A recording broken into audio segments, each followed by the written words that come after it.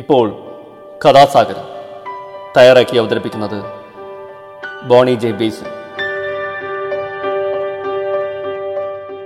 നമസ്കാരം പ്രിയ ശ്രോതാക്കളെ, ഞാൻ ബോണിയാണ്. ഇന്നത്തെ കഥാസാഗരം ഇവിടെ ആരംഭിക്കുന്നു. കഥാസാഗരം നിങ്ങൾക്കറിയാം, കഥകളുടെ പരിപാടിയാണ്. ഓരോ എപ്പിസോഡിലും ഓരോ കഥ കേൾക്കാം. നാടോടി കഥകളും മുത്തച്ഛി കഥകളും ഇതിഹാസ കഥകളും പുരാണ കഥകളും ഐതിഹ്യങ്ങളും, അങ്ങനെ കഥകളുടെ പരിപാടി. മുതിർന്നവർക്കും കുട്ടികൾക്കും ഒരുപോലെ ആസ്വദിക്കാവുന്ന കഥകൾ. അപ്പോൾ ഇന്ന് പറയാൻ പോകുന്ന കഥ ഏതായിരിക്കും? ഇന്ന് ഞാൻ ഒരു വ്യത്യസ്ത കഥയാണ് പറയാൻ പോകുന്നത്. പക്ഷികളുടെയൊക്കെ ഒരു കഥയാണ്. അതിനേക്കാൾ ഉപരി ഹാൻസ് ക്രിസ്ത്യൻ ആൻഡേഴ്സൺ എന്ന് പറഞ്ഞ ഒരു വിഖ്യാത കഥാകാരനുണ്ട്. അദ്ദേഹത്തെക്കുറിച്ച് ഞാൻ കഥയ്ക്ക് ശേഷം പറയാം. അപ്പോൾ അദ്ദേഹത്തിൻ്റെ ഒരു കുട്ടികൾക്കുള്ള ഒരു കഥയാണ് ഞാനിന്ന് പറയുന്നത്. വളരെ ചെറിയൊരു കഥയാണ്, പക്ഷേ കുട്ടികൾക്കും മുതിർന്നവർക്കും ഒക്കെ ആസ്വദിക്കാം. കേട്ടുനോക്കിക്കോളൂ, രസകരമായൊരു കഥ.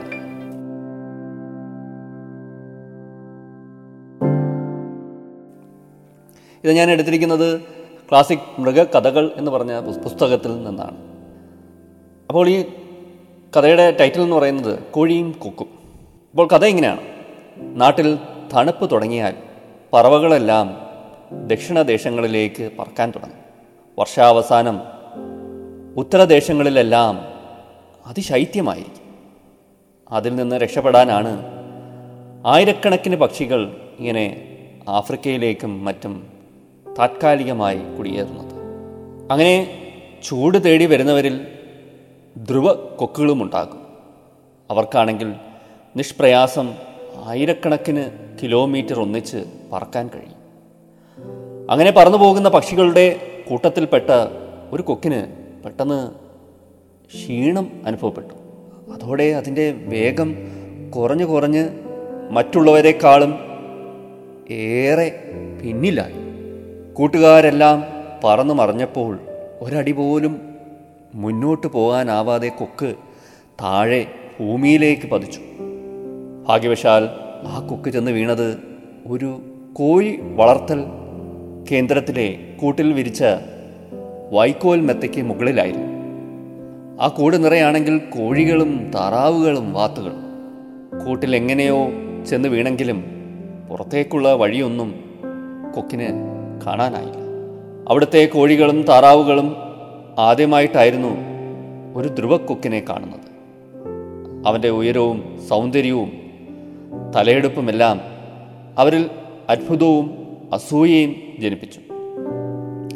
കൂട്ടത്തിലെ വലിയവനായ പൂവൻകോഴി ചിറക് വിടർത്തിയും കൂവിയാർത്തും കൊക്കിനെ വെല്ലുവിളിച്ച് അടുത്തേക്ക് ചെന്നു. പക്ഷേ ആ വമ്പൻ കോഴി പോലും ഭീമാകാരനായ കൊക്കിൻ്റെ മുന്നിൽ ഒന്നുമല്ലായിരുന്നു. അതോടെ അവയെല്ലാം ആഗതനെ തെറി വിളിക്കാനും അധിക്ഷേപിക്കാനും തുടങ്ങി.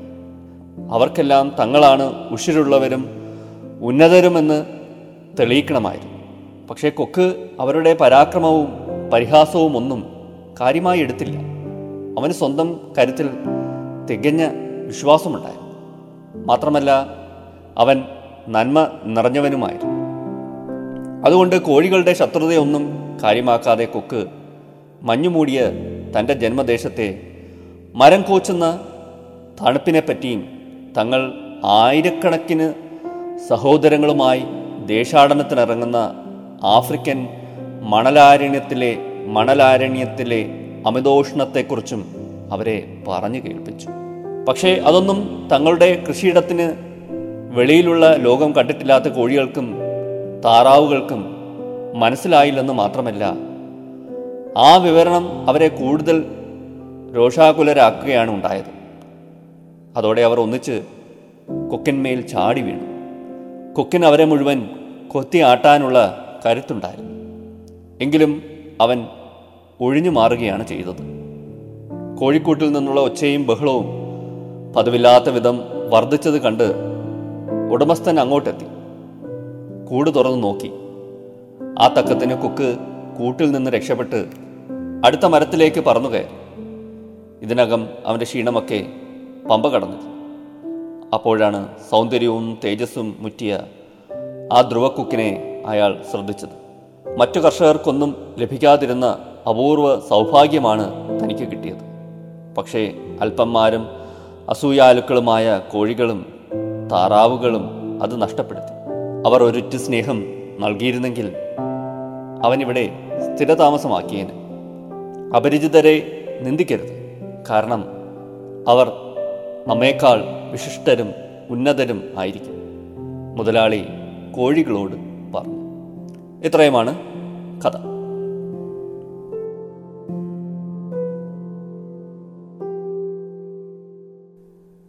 ഹാൻസ് ക്രിസ്റ്റ്യൻ ആൻഡേഴ്സൺ എന്ന എഴുത്തുകാരൻ്റെ തൂലികയിൽ നിന്ന് പിറന്ന ഒരു കുട്ടികളുടെ കഥ, കുട്ടികൾക്ക് വേണ്ടിയുള്ള കഥ എന്ന് പറഞ്ഞ് മുതിർന്നവർക്ക്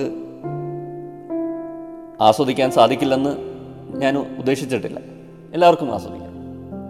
ഇപ്പോൾ കഥയെക്കുറിച്ചും മറ്റു കാര്യങ്ങളും സംസാരിക്കുന്നതിന് മുമ്പ് ഹാൻസ് ക്രിസ്റ്റ്യൻ ആൻഡേഴ്സണിനെ കുറിച്ച് ഒന്ന് പരാമർശിക്കുന്നത് നല്ലതായിരിക്കും എന്ന് എനിക്ക് തോന്നുന്നു. ഹാൻസ് ക്രിസ്റ്റ്യൻ ആൻഡേഴ്സൺ, അദ്ദേഹം ജനിച്ചത് 1805 ഏപ്രിൽ 2 ഉഡൻസേ, അതായത് കോപ്പൻഹാഗൻ അടുത്തുള്ള ഒരു സ്ഥലമാണ്. ഈ കോപ്പൻഹാഗൻ ഡെൻമാർക്കിലാണ്. അദ്ദേഹം മരണപ്പെട്ടത് ഓഗസ്റ്റ് 4, 1875. അപ്പോൾ ഡാനിഷ് ഭാഷയിൽ ഒട്ടനവധി ഫെയറി ടെയിൽസ്, കൊച്ചുകുട്ടികളുടെ കഥകളുണ്ടല്ലോ, ഫെയറി ടെയിൽസ്, നമുക്കതിനെ കെട്ടുകഥകളെന്നോ മറ്റുമൊക്കെ മലയാളത്തിൽ പറയാം. ആ ഗണത്തിൽപ്പെട്ട ഒരു കഥയാണ്. അദ്ദേഹം ഇതിനൊക്കെയുള്ള കുട്ടികൾക്കുള്ള കഥകൾ മാത്രമല്ല, ധാരാളം നാടകങ്ങളും നോവലുകളും പദ്യങ്ങളും കവിതകളും യാത്രാവിവരണങ്ങളും ഓട്ടോബയോഗ്രഫീസും ഒക്കെ അദ്ദേഹം രചിച്ചിട്ടുണ്ട്. ഇതൊക്കെ മറ്റ് ഭാഷകളിലോട്ടൊന്നും അധികം തർജ്ജമ ചെയ്തിട്ടില്ല. പക്ഷേ അദ്ദേഹത്തിൻ്റെ ഈ ഫെയറി ടെയിൽസ് ഉണ്ടല്ലോ, അത് ഒട്ടനവധി ഭാഷകളിലേക്ക് തർജ്ജമ ചെയ്തിട്ടുണ്ട്, പരിഭാഷപ്പെടുത്തിയിട്ടുണ്ട്. അതുകൊണ്ട് തന്നെ ലോക പ്രശസ്തവുമാണ്. ആൻഡേഴ്സൺ പാവപ്പെട്ട മാതാപിതാക്കളുടെ മകനായിട്ടാണ് ജനിച്ചത്. വളരെ മോശം സാഹചര്യമായിരുന്നു കുട്ടിക്കാലത്ത്. സാമ്പത്തികമായിട്ടൊക്കെ താഴെത്തട്ടിലായിരുന്നു. ആ ക്ലാസ് സ്ട്രക്ചറിൽ അദ്ദേഹം താഴെയായിരുന്നു. ഇന്നത്തെ ഒരു കഠിനമായ ഒരു ക്ലാസ് സ്ട്രക്ചറുണ്ടല്ലോ, ഒരു വിവേചനപരമായ വർഗപരമായ ഒരു അസമത്വം നിലനിൽക്കുന്ന ഒരു സാമൂഹിക വ്യവസ്ഥയുണ്ട്. അതൊക്കെ ചിലപ്പോൾ അദ്ദേഹത്തിൻ്റെ കഥകളുടെ നിർമ്മിതിക്ക് പ്രേരകമായിട്ടുണ്ടാകും, അങ്ങനെ നമുക്ക് പറയാം. എന്തായാലും അദ്ദേഹത്തിൻ്റെ first book of tales told for children പുറത്തു വന്നത് 1835. അത് കഴിഞ്ഞ് കുറേയേറെ പുസ്തകങ്ങൾ, ഇത്തരത്തിലുള്ള കഥകളുമായിട്ടുള്ള ഒട്ടേറെ പുസ്തകങ്ങൾ പുറത്തു വന്നു. New fairy tales and stories, ഇതിൻ്റെ തന്നെ തുടർ ഭാഗങ്ങളുണ്ടായിട്ടുണ്ട്. ടെയിൽസ് ടോൾഡ് ഫോർ ചിൽഡ്രൻ എന്ന് പറഞ്ഞതിൻ്റെ തുടർ ഭാഗങ്ങളുണ്ടായിട്ടുണ്ട്. എന്തായാലും അദ്ദേഹം ലോക സാഹിത്യത്തിന് വലിയൊരു സംഭാവനയാണ് നൽകിയത്. അപ്പോൾ ഇതൊന്ന് ചുരുക്കി പറഞ്ഞതാണ്. ഒട്ടേറെ കാര്യങ്ങൾ പറയാനുണ്ട് അദ്ദേഹത്തെക്കുറിച്ച്, പക്ഷേ ഞാൻ അതിലോട്ടൊന്നും കിടക്കുന്നില്ല. ഈ കഥ വായിക്കുമ്പോൾ നമുക്ക് തോന്നുന്ന ഒരു കാര്യമുണ്ട്. ഓരോ മനുഷ്യരും അവരവരുടെ ഒരു തുരുത്തിൽ കഴിയുന്നവരാണ്. അല്ല, പൊട്ടക്കിണറ്റിലെ തവളയെ പോലെ അങ്ങനെയുമുണ്ട് കുറേയേറെ മനുഷ്യർ. അങ്ങനെയാണ്. മതത്തിൻ്റെ കാര്യത്തിലായിക്കോട്ടെ, വിശ്വാസത്തിൻ്റെ കാര്യത്തിലായിക്കോട്ടെ, സാമൂഹിക വീക്ഷണത്തിൻ്റെ കാര്യത്തിലായിക്കോട്ടെ, സദാചാര മൂല്യങ്ങളുടെ കാര്യത്തിലായിക്കോട്ടെ, അങ്ങനെ പല കാര്യത്തിലുമൊക്കെ ഈ പൊട്ടക്കിണറ്റിൽ വീണ തവളയെ പോലെയാണ്. അതാണ് ഇവിടുത്തെ ഒരു അവസ്ഥ. അറിവിൻ്റെ കാര്യത്തിൽ അങ്ങനെയൊക്കെയാണ്. അവനറിയാവുന്ന കുറച്ച് അറിവുകൾ കാണും, അതാണ് ഏറ്റവും വലിയ അറിവ്. ആ പരിമിതിക്കുള്ളിൽ നിന്നാണ് പലപ്പോഴും മനുഷ്യൻ ചിന്തിക്കുന്നത്. ഇവിടെ കൊക്ക് ചെന്ന് പതിച്ച ആ സ്ഥലത്തെ മറ്റ് പക്ഷികളുടെ കാര്യവും അതാണ്. അതേ അവസ്ഥയിലാണ്, അതേ മാനസികാവസ്ഥയിലാണ്. പൊട്ടക്കിണറ്റിലെ തവള എന്നൊക്കെ പറഞ്ഞ പോലെ അവർ കൊക്ക് പറയുന്ന കാര്യങ്ങളൊന്നും മനസ്സിലാക്കാൻ അവർക്ക് സാധിക്കുന്നില്ല. കൂടാതെ ആ വിവരണം അവരെ കൂടുതൽ രോഷാകുലരാക്കുകയാണ്, അല്ലേ? അവനെന്തോ മഹാ തെറ്റ് പറഞ്ഞു, അല്ലെങ്കിൽ അവൻ പറഞ്ഞൊന്നും മനസ്സിലാക്കാതെ അവർ അവൻ്റെ പുറത്തേക്ക് ചാടി വീഴുകയാണ്. ഈ യുക്തിപരമായിട്ടും ശാസ്ത്രപരമായിട്ടും ശാസ്ത്രത്തിൻ്റെ ഒരു പിൻബലത്തിൽ സംസാരിക്കുന്നവരോടൊക്കെ പലപ്പോഴും മൗലികമായി ചിന്തിക്കുന്നവർ, മൗലികവാദവുമായിട്ട് അല്ലെങ്കിൽ മൗലികവാദത്തിൻ്റെ ചട്ടക്കൂടിൽ നിന്നൊക്കെ ചിന്തിക്കുന്നവർ, പ്രവർത്തിക്കുന്നവർ പലപ്പോഴും രോഷാകുലരാകാറുണ്ട്. അവർക്ക് അത് ഉൾക്കൊള്ളാൻ സാധിക്കില്ല. ഹേയ്, ഇതെന്താണ് ഈ പറയുന്നത് എന്നുള്ളൊരു ചിന്തയാണ്. അതാണ് എനിക്ക് ഈ കഥ വായിച്ചപ്പോൾ തോന്നിയത്. എല്ലാവരിലും ഉറങ്ങിക്കിടക്കുന്ന ഒരു മൗലികവാദമുണ്ട്. എല്ലാ കാര്യത്തിലും മറ്റുള്ളവരെ വിലയിരുത്താൻ ഒക്കെ ആ അളവുകോൽ ഉപയോഗിക്കും. സ്വന്തം ചിന്തകളുടെയും പ്രത്യയശാസ്ത്രത്തിൻ്റെയും മതമൗലികവാദത്തിൻ്റെയൊക്കെ ചിന്താധാര ഉപയോഗിക്കും. പലപ്പോഴും ഇന്നത്തെ അവസാനം പറയുന്നൊരു കാര്യമുണ്ട്: അപരിചിതരെ നിന്ദിക്കരുത്, കാരണം അവർ നമ്മളെക്കാൾ വിശിഷ്ടരും ഉന്നതരുമായിരിക്കുമെന്ന്. അതെ, നമുക്കറിയില്ല അവരുടെ അനുഭവങ്ങളും അവർ വരുന്ന പശ്ചാത്തലവും അവർ സഞ്ചരിച്ച ഇടങ്ങളും അവരുടെ മനസ്സിലെ അറിവുകളും അനുഭവ ജ്ഞാനവും ഒന്നും നമുക്കറിയില്ല. അറിയാതെ നമ്മളെക്കുറിച്ച് വളരെ അഹങ്കാരത്തോടെ ചിന്തിച്ച് വരുന്ന അതിഥിയെ എങ്ങനെയൊക്കെയോ നമ്മുടെ ഇഷ്ടാനുസരണം വിലയിരുത്തും. അതാണ് ഈ കഥയിൽ അവസാനം സൂചിപ്പിക്കുന്നത്. അപ്പോൾ ചിലപ്പോൾ ഉന്നതരായിരിക്കും. ഒരു പുതിയ സ്ഥാപനത്തിലോട്ട് ജോലിക്ക് വരുന്ന ആൾ പോലും അനുഭവിക്കുന്ന ഒരു പ്രശ്നമാണ്. അയാൾ എന്താണെന്ന് അവിടുത്തെ വ്യക്തികൾക്കോ അവിടെ കുറേയേറെ കാലമായിട്ട് പ്രവർത്തിക്കുന്ന ആൾക്കാർക്കോ ചിലപ്പോൾ മനസ്സിലായെന്ന് വരില്ല. എന്തൊക്കെയോ അവരുടെ അളവുകോൽ വെച്ച് അളക്കാൻ നോക്കും. അത് ചിലപ്പോൾ അമ്പയെ പരാജയവുമാവും. അത് കണക്ക് തന്നെ എല്ലാ കാര്യത്തിലും. ഒരു കുട്ടി ഒരു പുതിയ സ്കൂളിലോട്ട് ഒന്ന് ജോയിൻ ചെയ്തെന്ന് വിചാരിച്ചു, അവിടെയും ഈ ഒരു പ്രശ്നം ഉണ്ടാവും. മറ്റു കുട്ടികളെല്ലാം ഇത്തരം ഒരു അളവുകോലൊക്കെ വെച്ച് ആദ്യം ആ കുട്ടിയെ വിലയിരുത്താൻ ശ്രമിക്കും. ആ കുട്ടിയുടെ യഥാർത്ഥ കഴിവൊക്കെ തിരിച്ചറിയാൻ ചിലപ്പോൾ കുറേ കാലം പിടിച്ചെന്നും ഇരിക്കും, ചിലപ്പോൾ തിരിച്ചറിഞ്ഞില്ലെന്നും ഇരിക്കും. അങ്ങനെ തന്നെ എല്ലാ മേഖലയിലും ഇത്തരം അനുഭവങ്ങൾ ഉണ്ടാകും.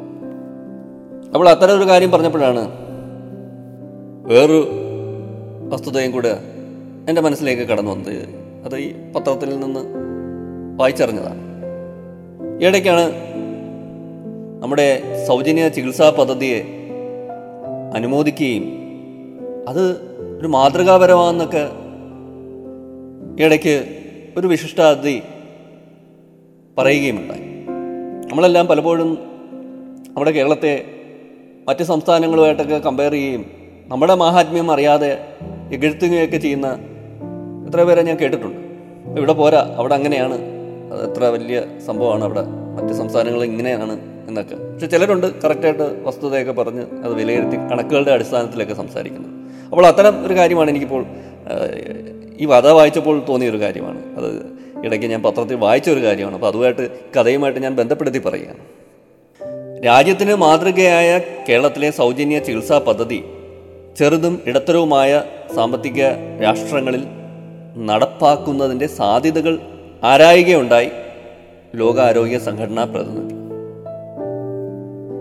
ഇടയ്ക്ക് മന്ത്രി വീണ ജോർജുമായി നടത്തിയ കൂടിക്കാഴ്ചയിലാണ് ലോകാരോഗ്യ സംഘടന health financing lead doctor Grace അച്ചുഗുര ഇക്കാര്യം അന്വേഷിച്ചത്. സ്റ്റേറ്റ് ഹെൽത്ത് ഏജൻസി തിരുവനന്തപുരത്ത് സംഘടിപ്പിച്ച അനുഭവ് സദസ്സ് ദേശീയ ശില്പശാലയിലാണ് സംസ്ഥാനത്തെ സൗജന്യ ചികിത്സ മാതൃകാപരമാണെന്ന് അവർ വ്യക്തമാക്കിയത്.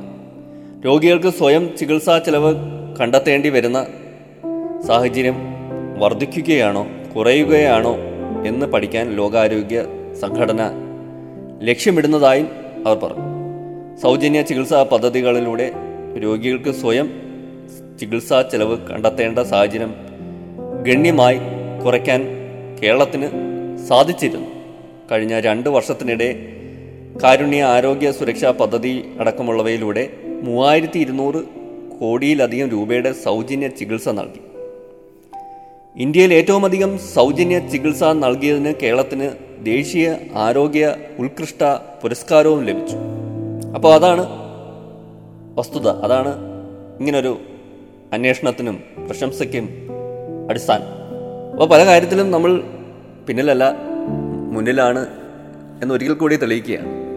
മറ്റ് സംസ്ഥാനങ്ങളെ വെച്ച് താരതമ്യം ചെയ്യുമ്പോൾ ജനങ്ങൾക്ക് പല സേവനങ്ങളും ലഭ്യമാക്കുന്നതിൽ മുന്നിട്ട് നിൽക്കുകയും അത് പല സംസ്ഥാനങ്ങൾക്കും പല രാജ്യങ്ങൾക്കും ഒക്കെ മാതൃകയാവുകയൊക്കെ ചെയ്യുന്ന ഒരു ചിത്രമാണ് ഇപ്പോൾ നമ്മൾ കേട്ടത്.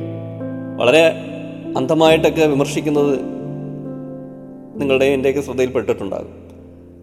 ഒരു കണക്കുകളുടെ ഒന്നും അടിസ്ഥാനം ഇല്ലാതെ, അതിൻ്റെ ഒന്നും പിൻബലമില്ലാതെ വെറുതെ എന്തൊക്കെയോ വിമർശിക്കുന്ന ഒരു വിഭാഗം എല്ലായിടത്തും ഉണ്ട്. അവർക്ക് പോലും അറിയില്ല യഥാർത്ഥ വസ്തുത എന്താണ്. അപ്പോൾ എന്ത് കാര്യവും പറയുമ്പോഴും അതിന് എന്തെങ്കിലുമൊക്കെ കണക്കുകളുടെ പിൻബലം വേണം, അല്ലെങ്കിൽ എന്തെങ്കിലുമൊക്കെ അടിസ്ഥാനം വേണം. വെറുതെ ഒരു വിമർശനമാകരുത്, നേരം പോക്കിന് വേണ്ടിയുള്ള വിമർശനവും ആകരുത്. നമ്മുടെ പോരായ്മകൾ കണ്ടെത്തുന്നതിനൊപ്പം തന്നെ നമ്മുടെ നേട്ടങ്ങളും നമ്മൾ സ്മരിക്കുക തന്നെ വേണം. അതാണ് ഇത്രയും പറഞ്ഞതുകൊണ്ട് ഞാൻ ഉദ്ദേശിച്ചത്. എന്തായാലും ഞാൻ ദീർഘിപ്പിക്കുന്നില്ല. ഇത്ര നേരം എന്നെ കേട്ടിരുന്ന എല്ലാവർക്കും നന്ദി. അടുത്ത എപ്പിസോഡിൽ നമുക്ക് കേട്ടുമുട്ടാം പുതിയൊരു കഥയും കുറച്ച് വിശേഷങ്ങളുമായി. എല്ലാവർക്കും നമസ്കാരം. Signing off, bone. നിങ്ങളിതുവരെ കേട്ടത് കഥാസാഗരം. തയ്യാറാക്കി അവതരിപ്പിച്ചത് ബോണി ജെ ബേസിൽ.